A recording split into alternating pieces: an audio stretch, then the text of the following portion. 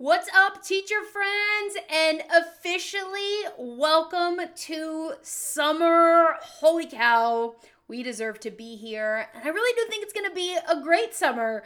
My name is Monica Genta, and I want to welcome you to the This Teacher Life podcast.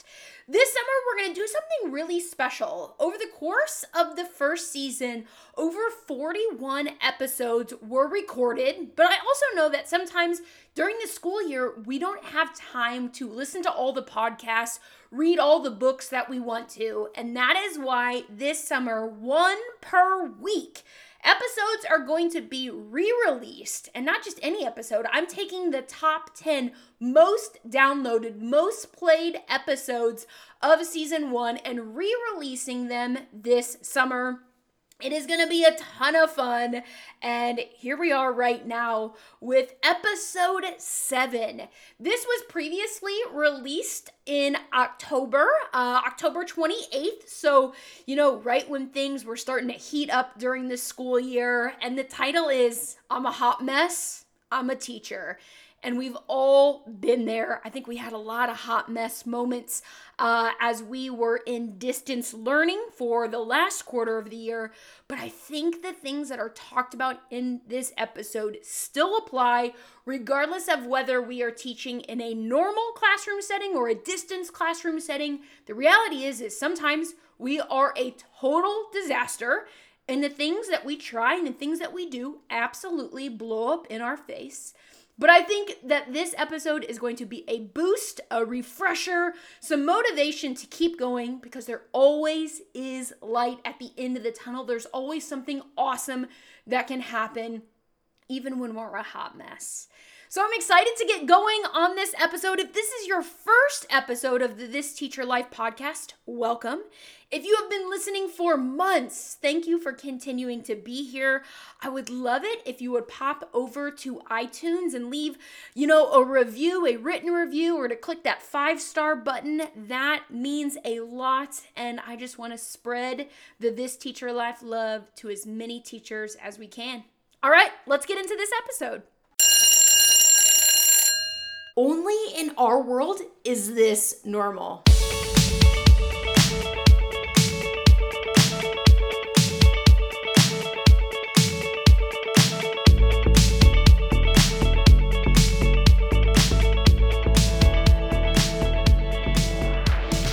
Hi friends, it's me, Monica Genta, and I'm really excited to be bringing you episodes of this podcast every week. It's full of tips and tricks, stories and strategies, celebrations and struggles, all from the real life that we are living every day. Welcome to This Teacher Life.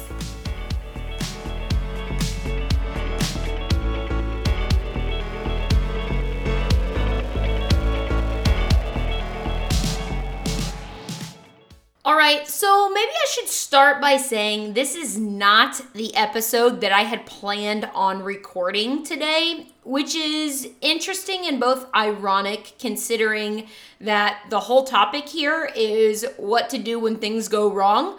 I totally thought that I was going to sit down after school today and record an episode about things that you can do to spice up Halloween in your classroom. I thought I was going to tell you about some quirky and fun experiments that you can do as a K-12 teacher. Even if you don't teach science, how can we make holidays really exciting in the classroom? And maybe that episode will come out at another point in time.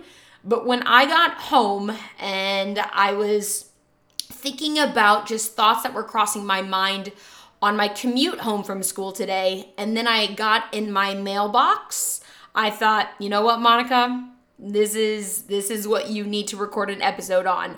What you do when everything that you do in your classroom is a complete disaster. So let me give you some backstory on what actually happened that inspired this episode. If you've been listening for a while, you know that I'm in a new school this year and I have a very new teaching experience, which is teaching high school kids. I have been a middle school teacher for 10 years, and I continue to have 4 classes of middle school science. but I also have one very large class of sophomores and some juniors as well. And that new experience is causing me to feel like I am doing everything wrong, definitely more than when I feel like I'm doing everything right. Having 28 nearly adults in the classroom setting at the same time is a little bit rough sometimes. And I think just some added elements to this are the fact that a lot of these sophomores and juniors won't take another science course after this one. A lot of students, this is kind of their final, yep, all right, don't think I want to take chemistry, don't think I want to take physics, don't think I want to take anatomy. So here they are taking my required general science course. And as I was planning the curriculum, and I truly had a lot of flexibility as I was planning this, because there wasn't a true curriculum map at that point in time, I wanted to make sure that I was doing things that kids thought were relevant. I wanted to make sure that I was doing things that were engaging and fun and also realistic, even if these kids aren't totally jazzed about science. And so as I was planning the curriculum, I really thought I would tap into the science of our senses. What we see, what we hear, what we taste, what we feel. And so the first unit that I planned was a sound unit. And I think that you can do some cool things with sound and slinkies, and you can talk about wavelength of things, but at the end of the day, I have never measured the amplitude of a sound wave outside of being in a science class. That's never impacted my life in a big way. I have never actually thought man, maybe I should measure the frequency or the pitch of that sound. I've never done actual mathematical work when it comes to sounds. But at the same time, when I take a step back and think about sound, this is a scientific principle that is impacting our lives on a daily basis. The science behind this podcast right now is actually quite fascinating. I've got a microphone and I can actually see when I am talking a little bit softer, what does that do to the sound wave? And when I get really excited, which I do often, what does that do to the sound wave? And how am I going to have to edit it? And where do I want to put in a backing track to add a little bit more emotion or excitement? That's the kind of stuff that deals with sound that I think is relevant in the 21st century. So I got this idea we're not going to do a slinky experiment. We're not going to have the kids do all these crazy equations as the final test. No, what we're going to do is we're going to make this realistic and relevant and fun on a scientific level when it comes to sound. So I went all teachery and created a project, and the kids were super mad at me when I said it wasn't a group project, it was an individual project. But I also created a killer rubric. I mean, what is more like living this teacher life than creating really solid rubrics or checklists? So I had everything in place for this. I had the resources and I had the timeline. And the overall project was I was going to have every single student create a unique sound clip, 2 minutes of recorded audio, and they had to decide if they were going to inform, something like a podcast, if they were going to persuade, so something like a radio ad that you might hear on a commercial, or were they going to entertain, something they might hear on iTunes, like a song. So they had to pick one of those 3 areas: persuade, entertain, or inform. So I felt Monica, good job. You're connecting this to English language arts.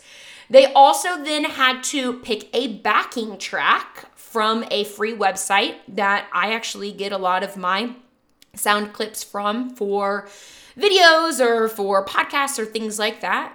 I exposed them to this free resource where they could add a track that matched the emotion of their recorded audio. And then they actually had to write a script. They had to write this out and they had to record the audio. They had to edit it.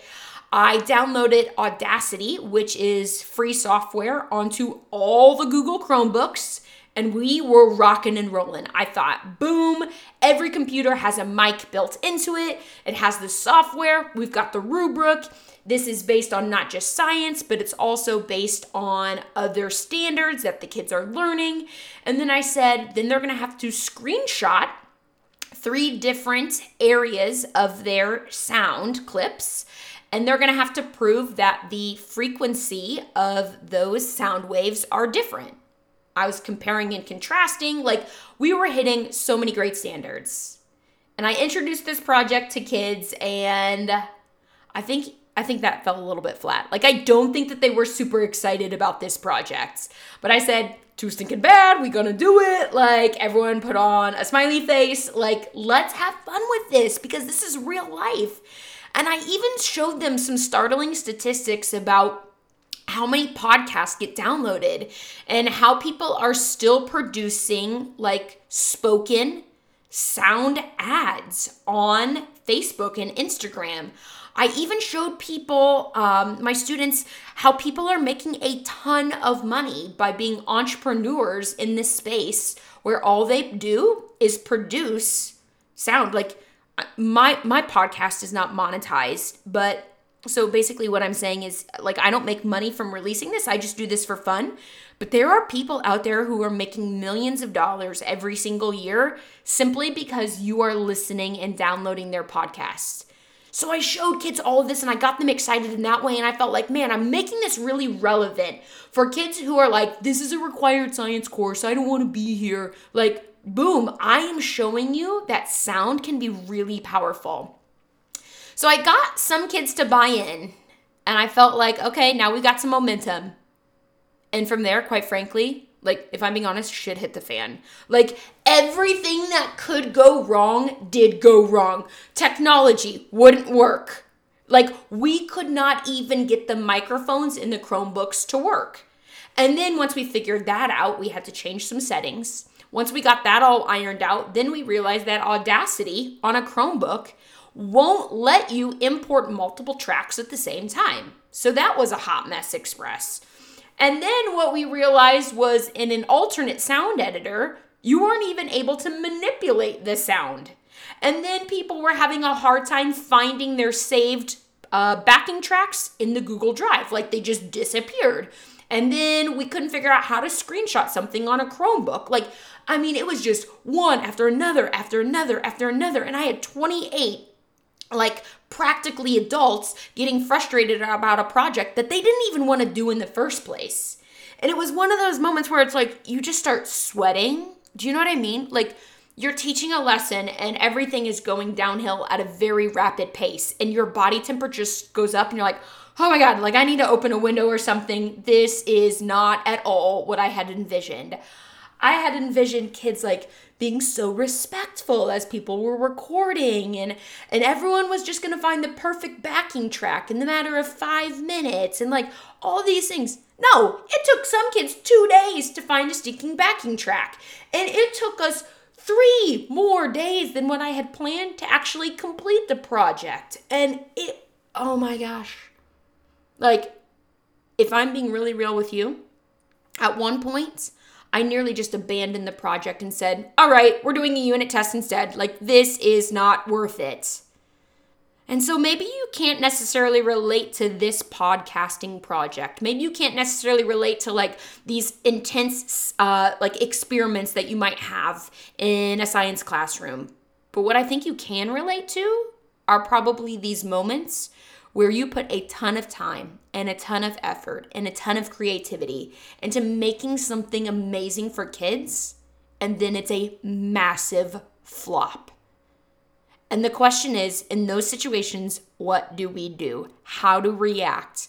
How do we, I guess, take something that goes downhill? How do we get it to go back uphill? All right, everyone, it is time for a fun fact of this episode. Since we're talking a lot about like recordings and things like this, I thought I would share that I used to record some really interesting, really quirky music videos. I have one out there called Science, Science Baby. It's a remix of Ice, Ice Baby. I've got another one out there from, do you remember Carly Rae Jepsen when she's like, call me maybe?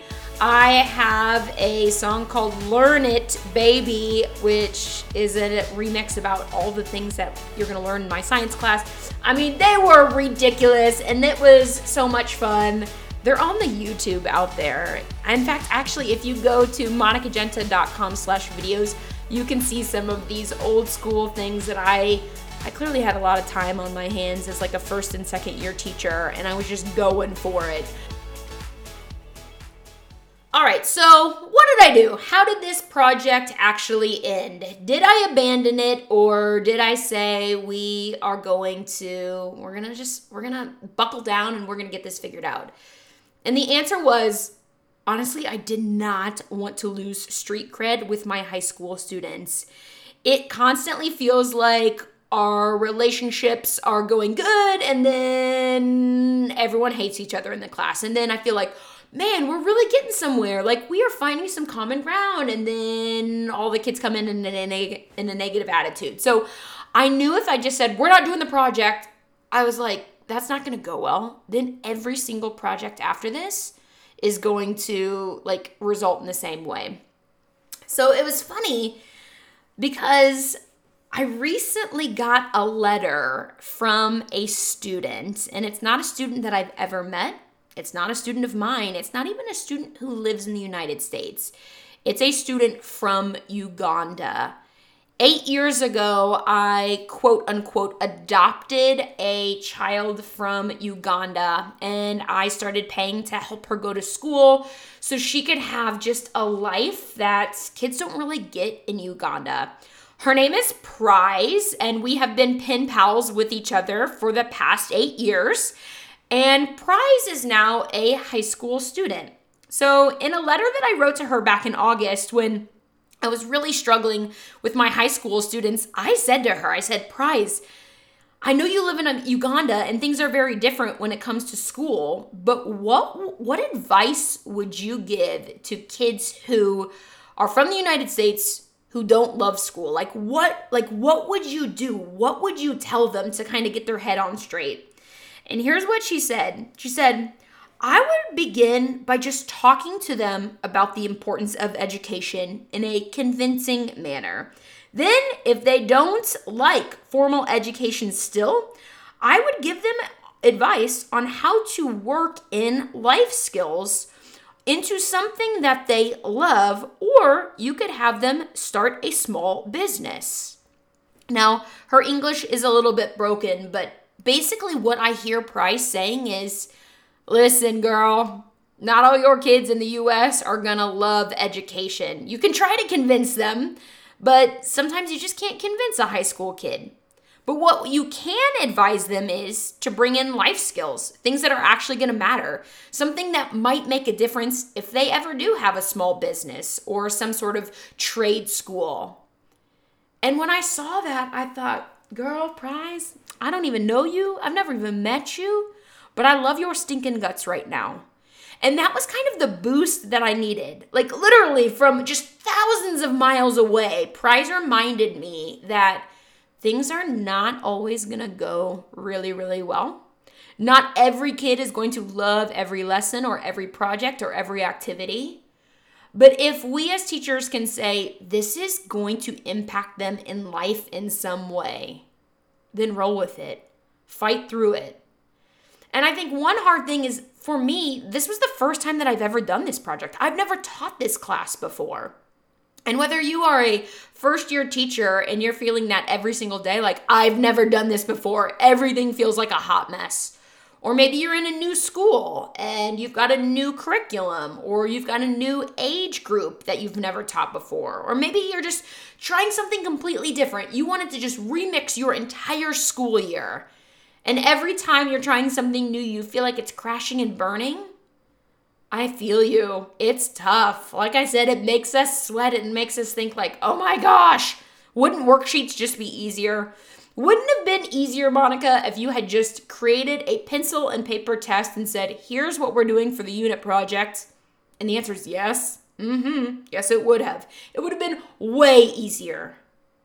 But would it have been as meaningful? In the words of Prize, would it have helped them in a skill that they love? No, it probably wouldn't have. So, what do we do when it feels like everything we do is going wrong? We take a deep breath. We give ourselves a little bit of grace. We ask our students for patience, and we crush it.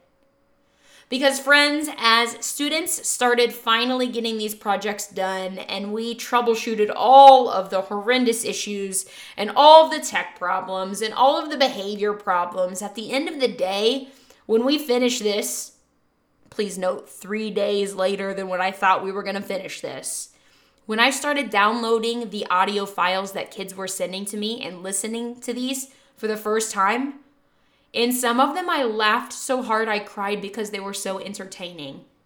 In some of them, I listened to, like, for example, if they were going to inform, they chose really interesting things to inform their audience on. And I was truly like, wow, that's interesting. I had a few students decide that they wanted to entertain, and they spit some rap lyrics like I've never heard before. And I thought, shoot, dang, you are genuinely talented when it comes to singing or rapping. That's why we do these crazy things. That's why we do these projects, and we plan for things that are extra work and extra effort, but they make an extra big impact on our kids. So have I regretted this project a million times since I created it? Yes. But it was all said and done. It did feel like there was light at the end of the tunnel. It did feel like this is something that kids can now have in their back pocket. They learned a little something about sound waves in a way that they wouldn't have learned from a test or from a textbook. I made it real life. I made it relevant. And anytime we as teachers are doing that, and we are living this teacher life in a way that's authentic to kids, we are also helping them build this student life. And that, my friends, means that we are doing everything right. Kind of ironic that back in October, we were having insane technical difficulties, couldn't get Chromebooks to work, couldn't get technology to work, and then in March, the whole world turned to technology to continue learning, right? Who knew? There's so much irony, there's so much full circle in the fact that that was recorded in October, and here we are in like May and June and July. You're listening to this summer and you think like, girl, if you even knew what was coming with technology issues, right? I think that's the crazy thing is when we live this teacher life, we learn so much each and every day in ways that we never saw coming. God, it's really cool. I'm like jazzed about it. Guys, I hope you enjoyed this episode. I hope that you can individually kind of figure out as I'm giving these tips and giving these ideas and telling these stories in the podcast that it's resonating with you. Like you can make connections to your own personal teacher journey. If you're listening to this episode right now, what would be super cool is if you hit like a screenshot like on your phone, or maybe you're listening to it in the car on your dashboard. Take a quick picture and then put that on the Instagram, put it on the Facebook, tag me in it. Let other people know that you are listening to and enjoying this podcast. I would love to hear your favorite takeaway from the episode. Shoot me a DM, like let's connect, because all summer long, I'm going to be re-releasing the top 10 episodes, and I would love for you to subscribe so you can be a part of that journey. I said it at the beginning of the episode, and I want to say it again. Officially welcome, friend, to the summer. You deserve to be here, so let's enjoy it.